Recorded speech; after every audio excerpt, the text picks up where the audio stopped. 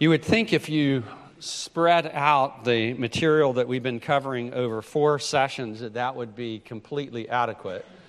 And as we finished off the 3rd session and then we did our members meeting last week, and I'm looking ahead to, okay, now we're going to do apostolic instructions to the church. I'm thinking, well, you just decided to leave like an ocean of material to cram into a thimble. So I'm just going to forewarn you how we're going to approach this tonight, okay? What I've done is I've tried to organize. There's so much material on this in the Scriptures. There's so much instruction. It's not something God is, like, well, that's kind of an iffy topic, God didn't say much about it, so it's kind of up to us to figure it out. God has written tons about things related to this area of our lives and has given us really clear direction about how we're supposed to live in terms of our relationship to one another and how we work together. So what I'm doing is just kind of giving you samples of what the Scripture teaches. It's not an exhaustive list of things. And then I've organized it into kind of categories. And we're going to go through 5 points, 5 categories of information. And then at the end, I want to close out with 4 affirmations. This is not exhaustive. There's way more that could be said. You could probably write a book on each one of these topics. But what I'm hoping for is that it gives us kind of a framework to attach our thinking and keep us directed in how we think about an area that is in so much disarray and confusion in our world. And the reason that it is they've thrown out the rule book. They've thrown out the instructions. And that if we want clarity on how we live and how we think in the area of biblical manhood and womanhood, we've got to be paying attention to the Scriptures. And I hope that this will aid us in that endeavor. Well, we began October 2nd with God's good design. And I think really important for us as we think about this and as we interact with other people to remember where this starts, where it starts before there was any sin. And God's design is good and it's wholesome and the way He did it is right. And whatever deviates from that design is going to be harmful. That concept is key. Because people like to, in our culture, claim that you're being unloving, you're being judgmental, if you're not affirming of everything. What we affirm is God's good design, and that it is God's design, and that it is very good, and therefore deviation from it is going to bring great trouble. I wanted to mention a book actually related to that design, Nancy Pearcey's Love Thy Body.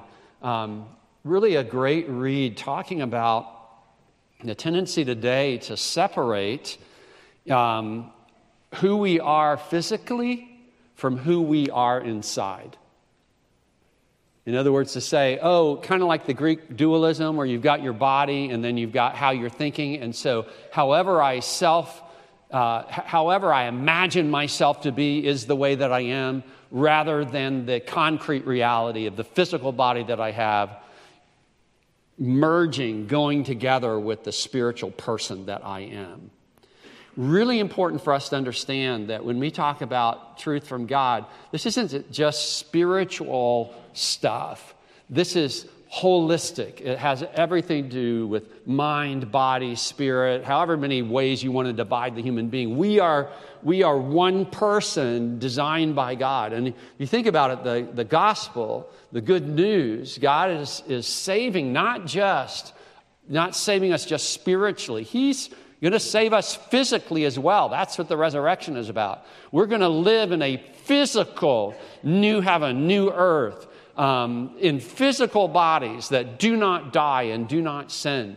God's goodness is displayed not just in the spiritual realm, in the physical realm as well. And look, we ought to know this. Like we're coming up on Thanksgiving when we probably eat too much. But, God could have made food taste bad. Or he could have made it like you just get it intravenously, or you just take a little gray pill, but he didn't do it that way. He created a physical universe to be enjoyed and to be integrated. In fact, it's one of the ways that actually God gets to our heart is the way our physical experiences open our eyes to who we are, our weaknesses, and who God is and how much we need him. So this book is helpful. And while I'm talking about resources, shortly we will be sending out really a list of a lot of other resources. This is just one that will be helpful for you in this topic, along with the statements that the pastoral body put together over last year, and which will give you more material than the kind of the flyover that I have done. I've kind of organized this on my own from that material, but that material will be helpful. So that'll be being sent to you, or how to access that. Well, we went next to marred by the fall, then the example of Christ and the apostles. Tonight, we are to apostolic directions to the churches. So number one principle that we find in the apostolic writings, and apostles, remember, are the sent ones of Christ. There's those that God used to write the New Testament. Apostle Paul wrote half of the New Testament, so we're going to be going to his writings a lot. But first principle, equal standing in Christ of all believers. Equal standing in Christ. So Galatians 3, 26 to 29, for in Christ Jesus you are all sons of God through faith.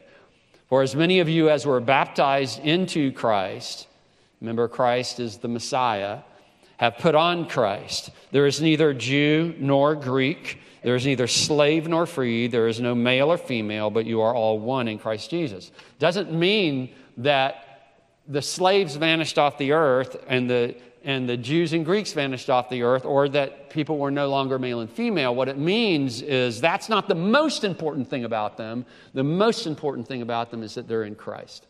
And there's an equal standing there, an equal value. And if you are Christ, then you are Abraham's offspring. So you are among those families from all over the earth, all the nations of the earth, who would be blessed through Abraham's offspring, Christ, heirs according to promise. The Old Testament, he's coming. The New Testament, he's here. In Christ, we tap into those blessings. Now, I want you to understand that this whole concept of human beings and elevated the status of people beyond the different cultural and class distinctions that were in the ancient world.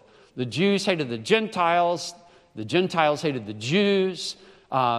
Women had a low status. They were practically chattel property in most of the nations of the earth, and even among the Jews. Not consistent with Scripture.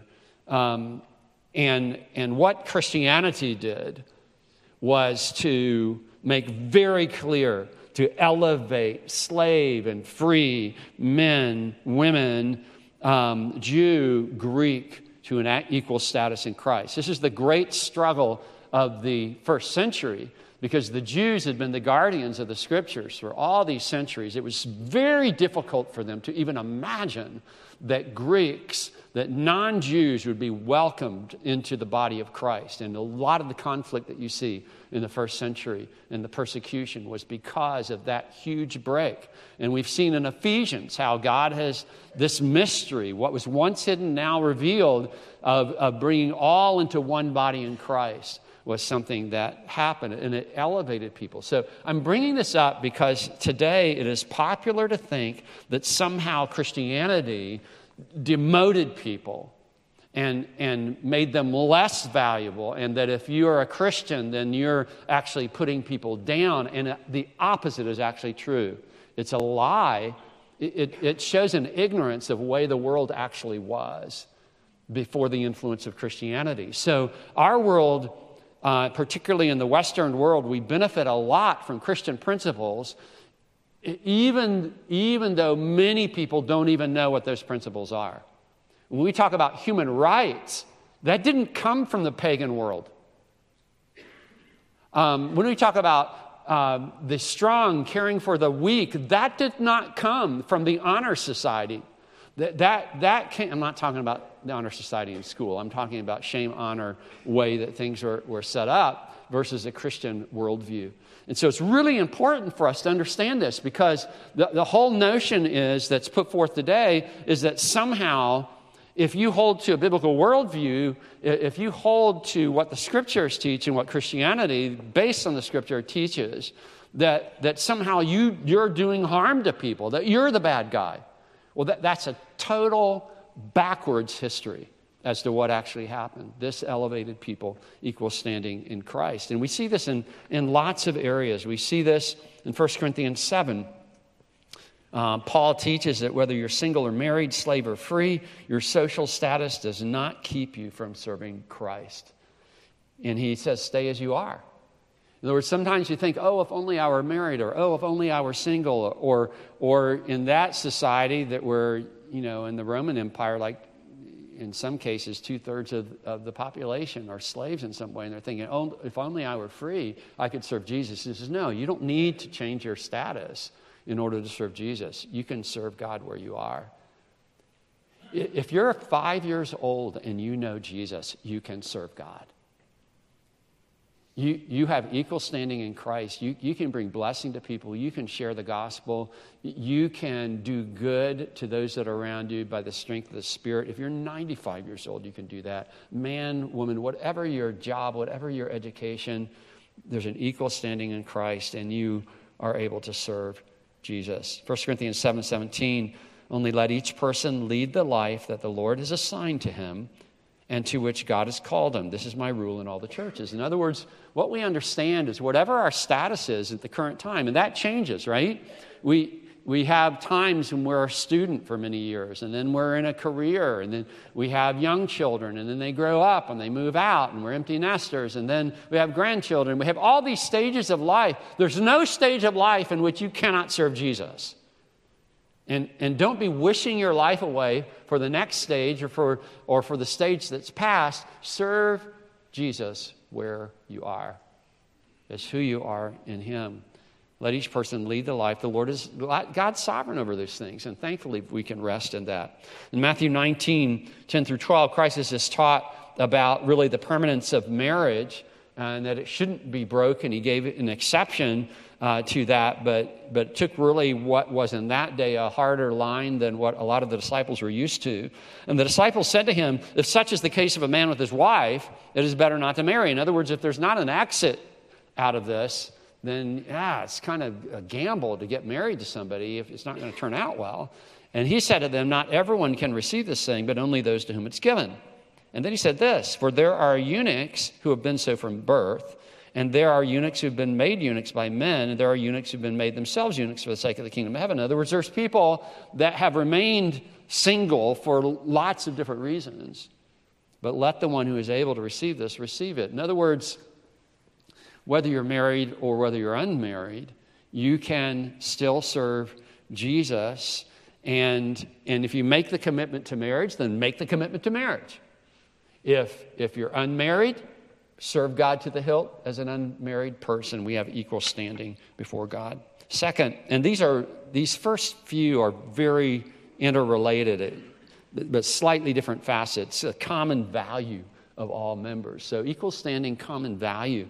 In 1 Corinthians 12, Paul talks about the body of Christ with the many members with different functions, all indispensable to the body's health. The Spirit assigns those giftings.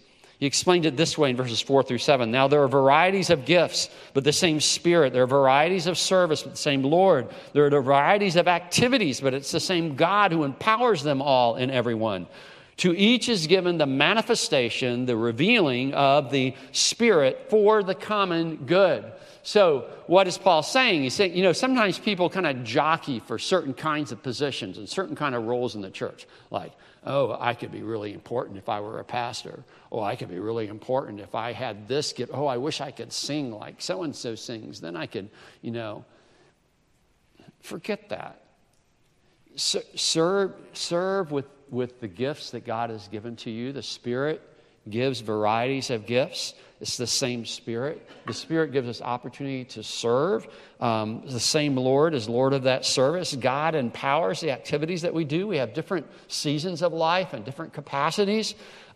We have common value. It's for the common good. So you might, Hannah was talking about this tonight, the brokenness. A broken person. I don't have it all together. I haven't figured it all out. And that's actually true of all of us. But we are here.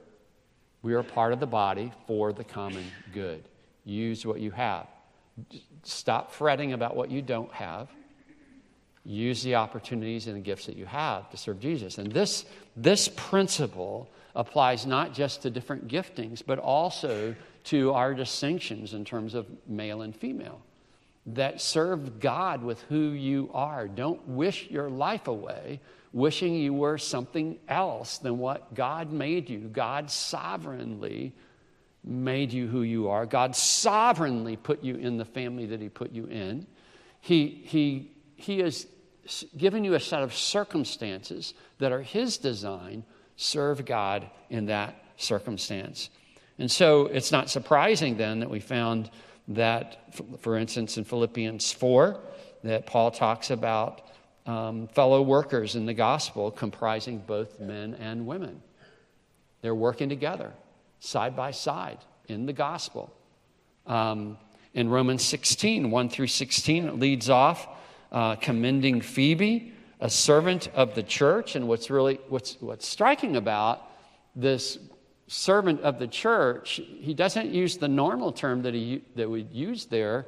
He uses the term, it's a common term to minister. All the saints are to do the work of ministry, of serving, but it also has an official capacity. Deacons, whom we elect and whom the early church elected, deacons are the official servants that are supposed to mobilize taking care of various needs. And so there's debate about, is he talking about Phoebe just in the generic sense, or is he talking about Phoebe as actually having an official position? We know I'll get to that in just a moment, because there's another verse that's going to come into this. And what's interesting about the word servant, it doesn't use a feminine ending on it.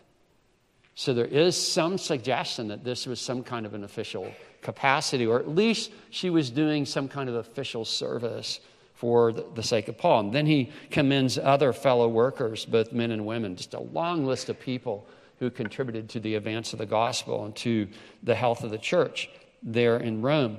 In 1 Timothy 3, 8 through 13, you have instructions about the deacons and their wives.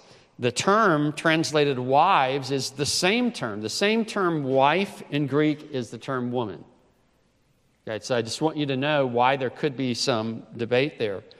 And I'm going to go to what the verse is in just a moment. But whether it refers to women who are doing deaconing or wives who are attached to men who are deacons, either way, these women have significant bearing on deacon ministry in the church. I think it's important that we not get caught up so much in the debate that we miss the point of how important it was for these women also to have the kind of reputation and character to serve alongside of men, whether it's their husband as deacons or whether you actually have deaconesses. So 1 Timothy 3:11, their wives, and actually it's literally the women, likewise must be dignified, not slanderers, but sober-minded, faithful in all things. And he goes back talking about the men. And if you want to spend quite a number of hours studying this out, you will read arguments for both positions with people that are both devoted to the Scriptures. If the deacons are not serving as the overseer, the pastor, elder, overseers, but they're serving as servants of the church and mobilizing the needs, you could see both men and women serving in that kind of role. And in fact, in the ancient church, the 2nd century and in those early centuries, you actually did have deacons and deaconesses. So this is not a women's lib kind of thing, that this is the reality of the fact that there's all kinds of service that needs to be done in the church that women are well suited to do. The reality is that we have lots of women who serve in the church, even in official capacities. You can walk any Monday through Friday, you can walk into the office wing or down into the school, and you'll see lots of women serving alongside of men, serving the Lord, and even being paid for it. Okay? And so the point I want to make is that whether you call them an official deacon or not, just like whether you call Phoebe an official deacon or not, she is serving the church. There is a common value for all the members. And so what's happened over time is you really have to deal with the culture of the church and the history of your own church as to whether it's advisable to actually have deaconesses, official deaconesses, or whether you have roles that women serve in without calling them deacons. Because what you don't want to create is confusion about gender, and what you don't want to create confusion about authority in the church. And so you have to deal with what the congregation really understands. So let's take Hampton Park, for example. For a long, long time, the deacons were actually the overseers of the church. They help with hiring the pastors. You had the senior pastor, you have his assistants, and then the deacons were the ones that made sure that things went on year after year, decade after decade, and things were cared for. If the deacons are having that kind of role, then that's going to cross the line of authority for women to serve in that role. Right? That's still in our DNA to some degree. So it would be difficult. I'm just being straight up with you on this. It would be difficult for us to appoint deaconesses. But if you go to a church where they've got deaconesses, don't assume that they've somehow thrown the Bible under the bus. I want you to understand that there's scriptural, textual indication that they can serve in that role, as long as there's an understanding, what we're going to get to, of the distinctiveness of roles, okay? And what pastors do and what deacons do. So hopefully that was not confusing, but hopefully it was like straight up honest about what the text says and then how we're going to apply it. So I am grateful for all the official servants of the church who are women, as well as the official servants of the church who are men. And whether we call them deacons or deaconesses or whatever, I think of the line from Shakespeare, "Arose by another name." But anyway, that's me, okay? That's not the whole pastor body necessarily, that's me. Third, mutual interdependence of men and women. I've got a number of the pastors are smiling at me like, be careful, you're about to step over the line, or you already did. Mutual interdependence of men and women. And just a text in 1 Corinthians 11 through 12. We're going to come back to 1 Corinthians 11 shortly. But Paul makes a point, nevertheless, in the Lord, woman is not independent of man, nor man of woman.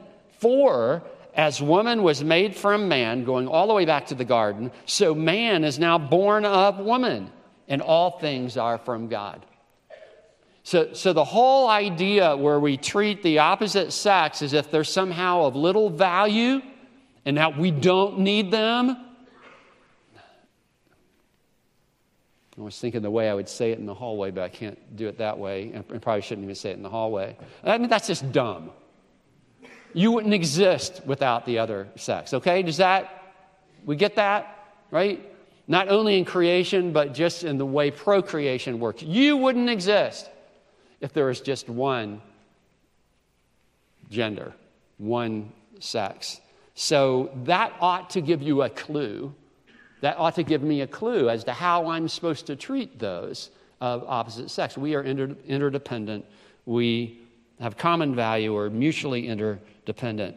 Number 4, and this is really where the emphasis is as we looked at the many passages, mutual honor toward men and women And I'm putting in adults and children, and you'll see why at the end, but mutual honor toward one another. 1 Timothy 5, 1 through 4, this is a summary. Don't rebuke an older man, but encourage him as a father. Honor older women as mothers, younger women as sisters in all purity, and honor true widows.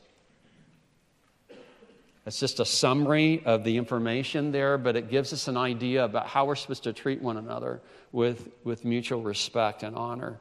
In 1 Peter 3, 1 through 7, talking about within the marriage, your wife is just to have respectful and pure conduct, submitting to her husband, even when he's out of line. The husband is supposed to live with his wife in an understanding way and honoring her as a weaker vessel and as a joint heir of the grace of life. There, whether you're talking about the body at large and how we treat one another, or you bring it down into the crucible of the home, the microcosm of the home, you see this mutual honor and respect toward one another that God calls us to exercise. Look, if you're putting down your husband, if you're putting down your wife, if you're putting down women and you're putting down men, you're sinning against them and you're sinning against God.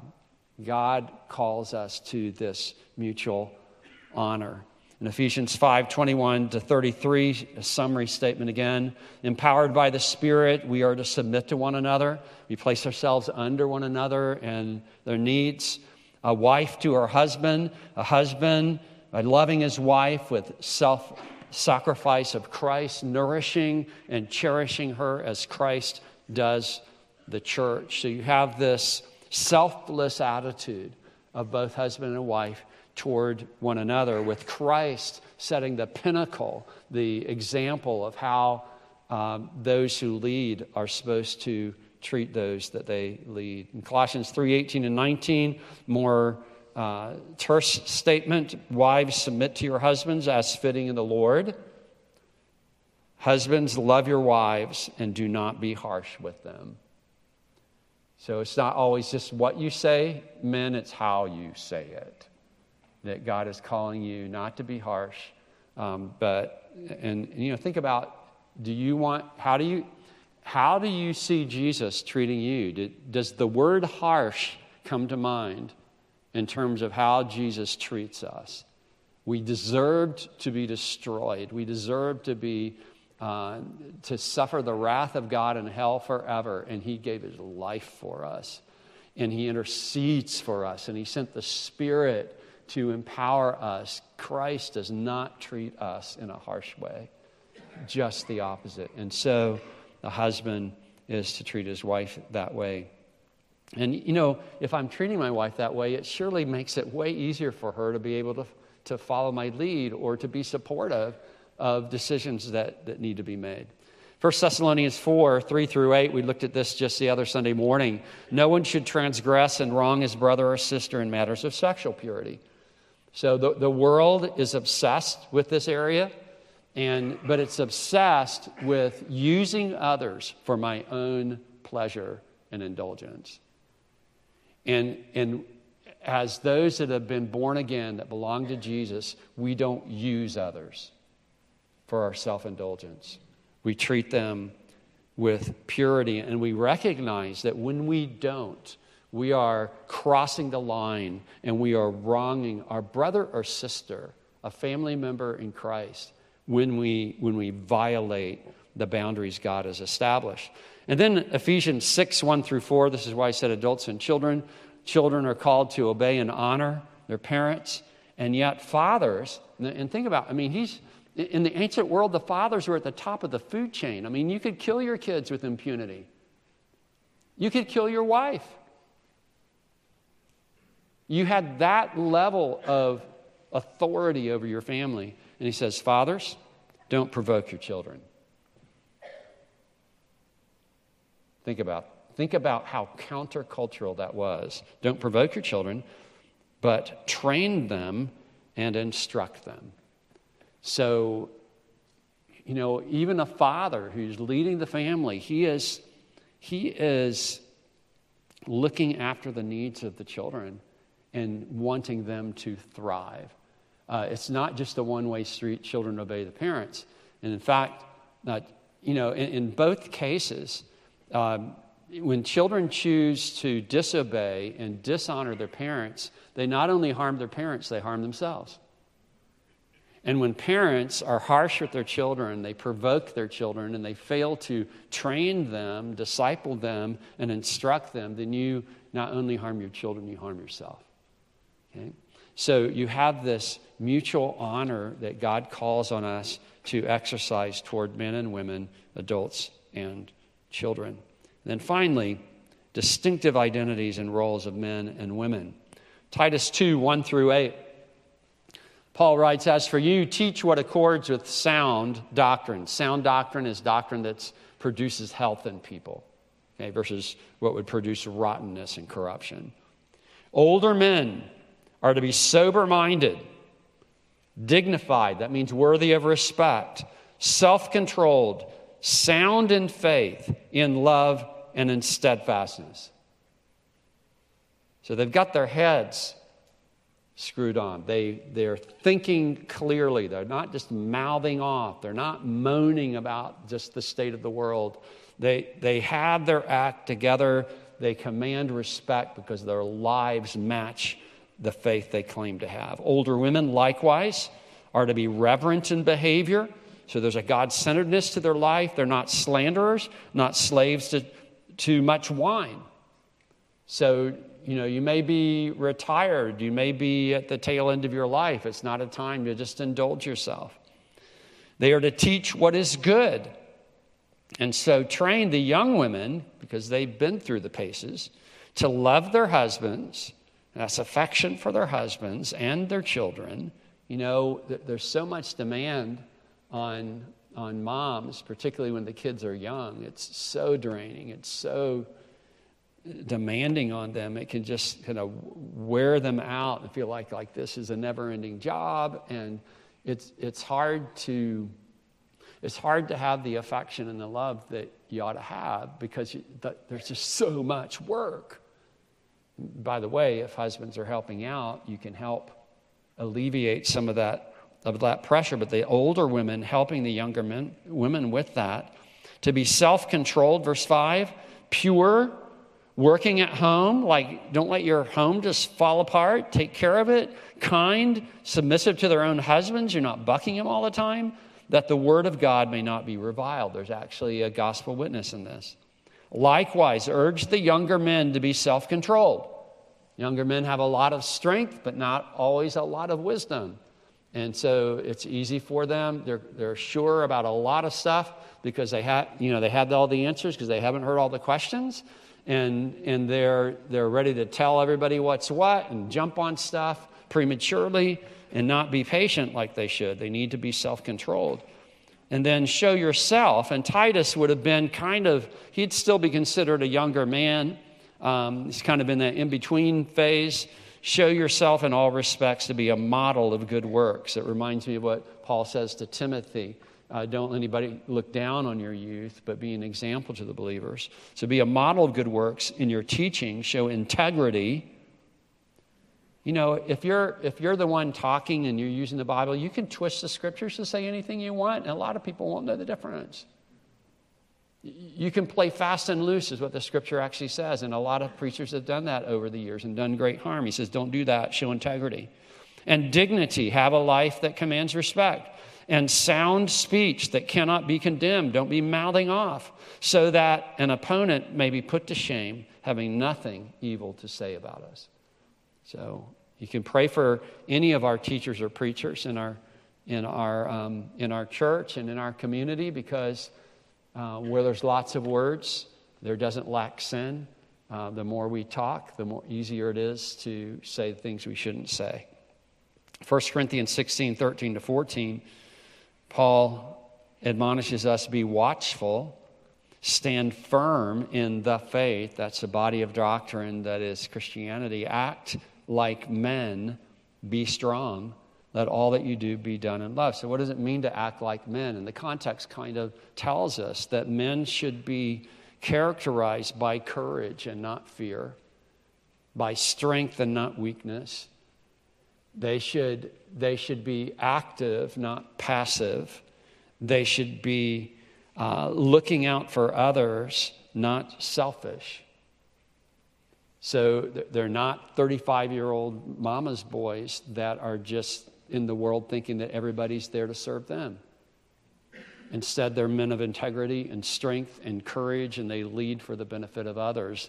They do it in love. Now, this is obviously written to more than just men, but the act like men tells you that this is the character that men ought to have. Where when the battle is hot, they're not running. They're standing firm. And when there's work to be done, they're not shirking their duty. They are stepping in, and they're doing it in a way that it benefits others. They're doing it in love. And we see that in Ephesians 5:23-33. We've already referred to this passage, but we see this in a husband's protective, self-sacrificing care. This is what godly leadership actually looks like. Being a leader is not just about being the boss. In fact, it has little to do with that. It's about being the servant of all. It's being the one most responsible for the well-being of those that are around you. The greater your strength, and we see this Old Testament and New, the greater your strength, the greater your opportunities, the greater your obligation before God and before people to care for those that are vulnerable and to watch out for them and to defend them, not to trample over them. And so if we think that manhood is this kind of macho roll over everybody, that's a worldly notion of manhood. Manhood is standing in the gap to protect those that you lead. That's what biblical manhood looks like. 1 Timothy 5:3-16, we're told that the church should support widows who are 60 years of age and up if they have no children or grandchildren to care for them. But younger women, Paul encourages to marry and rear children because there's a danger of falling prey to an indulgent, meddlesome lifestyle that idleness encourages. And the idea is that it's good to rear families. And when you still are young and you have energy, use that well for the sake of others. God doesn't call everybody to get married, but He does call all of us to serve others and not live self-indulgent kinds of lives. And that was why the church was not just supposed to pay the freight and support everybody, every widow. There are other options available that would be more productive. In 1 Corinthians 11, 2-16, talking about head coverings, and it's a difficult kind of passage, but part of it's related to the culture of the times. But here's the main point. Don't let your dress or grooming communicate attitudes contrary to biblical teaching on roles. So I don't want to dress in a way or groom myself in a way that shows that I reject God's authority or rightful authorities over my life. And this was true of the women in the church as well. And then Romans 1:26-27, talking about distinctions between men and women, Paul deals with homosexuality and really calls it both sinful, like every kind of sin, and unnatural because it's contrary to the created order. Okay? For this reason, God gave them up. He's already talked about those that didn't glorify God as God and were not thankful, and God gave them up to dishonorable passions. He talks about sexual impurity. But then he goes further. This reason God gave them up to dishonorable passions, for their women exchanged natural relations for those that are contrary to nature. And talking about God's design in the beginning of creation. And the men likewise gave up natural relations with women and were consumed with passion for one another. There's great caving to this today because of the way same-sex attraction is promoted in our culture. There's great caving to this, even among Christian entities. And let's just understand from Scripture that kind of attraction is unnatural. It is not who you are. It's who you aren't. And it's important for you to stop telling yourself lies and to tell yourself, who am I? I am what every cell in my body, my DNA,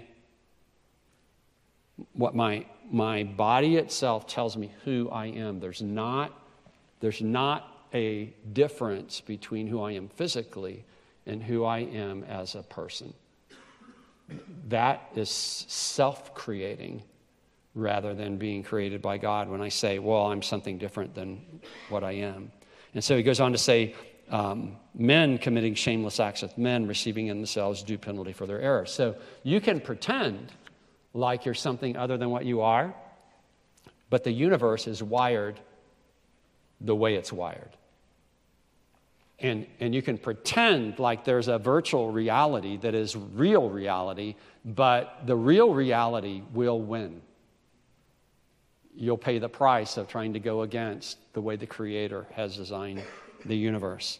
In 1 Timothy 2, 8 through 15, we're taught that pastoral teaching is for gifted men rooted in God's design and create. And Paul roots his argument in God's design and creation and the nature of the fall, not in cultural definitions of right and wrong.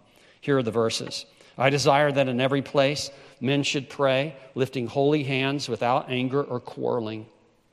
Likewise also that women should adorn themselves in respectable apparel with modesty. That means it's not flamboyant. You're not drawing attention to yourself. And self-control, not with braided hair or gold or pearls or costly attire. It doesn't mean you can't fix your hair or wear jewelry, but it does mean you're not ostentatious in the way drawing attention to yourself. But with what is proper for women who profess godliness with good works. Be known for the good that you do for others, not just that the whole room looks when you walk in. Let a woman learn quietly with all submissiveness. I do not permit a woman to teach or to exercise authority over a man. Rather, she is to remain quiet. And we believe, looking at all the other passages, this is talking particularly about the pastoral teaching role, not that women can't say anything to one another when they're in the church building. For Adam was formed first. Look at the argument that he makes. Adam was formed first, then Eve. Adam was not deceived, the woman was deceived and became a transgressor. And then this kind of cryptic verse, yet she will be saved through childbearing. Remember that the offspring of the woman would crush the serpent's head, if they continue in faith and love and holiness with self-control. So the rearing of children, think about all the demands of that. Think about how that is connected all the way back to the creation mandate, and then also that God's pronouncing a blessing that the offspring of the woman would crush the serpent's head. This is such an important part of our world. Our children, rearing them up, you can hardly underestimate the impact of godly women rearing their children along with their husbands in a way that they follow the Lord. The impact of that is huge. And, we have such an opportunity in our day when the secular world is saying, get rid of your children so you can live your life. If we will instead follow God's created design and have children and rear them in fear and admonition of the Lord, do you realize in a couple generations what happens to a whole civilization? If the believers are rearing children instead of killing them and teaching them, it can have profound impact on the culture. So if we're summarizing, I want to make one more comment about the role as pastors. It appears, at least, and then this is just anecdotal, what I've observed in recent years, that when I see people starting to slide on whether women should be pastors, it usually within a few years, if not sooner, they're also sliding on the whole LGBTQ issues, on whether homosexuality is okay within the church. They often go together, and I think the reason is because when you start to blur the lines between men and women, the distinctiveness, where do you stop? Okay? And if we understand that there's common value, even if there's different roles, then we're not so off-put by that. So here are the 5 main principles we've seen, and my thimble is overflowing by 15 minutes. Equal standing in Christ of all believers, common value of all members, mutual interdependence of men and women, mutual honor toward men and women, adults and children, and distinctive identities and roles of men and women. Now, here are some affirmations to close out. All expressions of manhood or womanhood which devalue or abuse one another are unbiblical and harmful. Second, related to that, all expressions of manhood or womanhood which oppose or undermine the distinctiveness between men and women are unbiblical and harmful. Anything that's unbiblical is going to be harmful. Number 3, sexual self-conceptions and practices at odds with God's sovereign creation and scriptural instructions are contrary to God's will and humanity's good. And then finally, number 4, and this is something we want to keep working on as a church. The church should make every effort to help men and women cause one another to flourish according to God's created design, Christ's redemptive work, and the Spirit's sovereign gifting. There's way more you could say, but I've already used up beyond my allotted time. Let's go to the Lord. Father, thank you. Lord, thank you for how much you give us, and I pray that you'd help us. You're in this surging sea of contrary ideas in our world, and often backed with every form of entertainment and teaching and dogma, complete with punishment meted out for those who would call foul. Lord, help us remain true to the faith once and for all delivered to the saints. Help us live it out. Lord, help us not to be those that are quick to argue, but slow to live out the biblical manhood and biblical womanhood that you've outlined in the Scripture. Lord, we pray that as we interact with one another and as others observe how we do that, they would see interdependence, they would see honor, they would see common value, they would see equal standing, they would see this body functioning together in a way that shows love to one another and light to the world and glory to God. Lord, help us not destroy what you've created for beauty and for good, thinking that somehow we can redefine things and make things better. We pray this, God, for your glory, for the glory of Jesus, who has redeemed us and is restoring us to your original design, for it's in Christ's name we pray.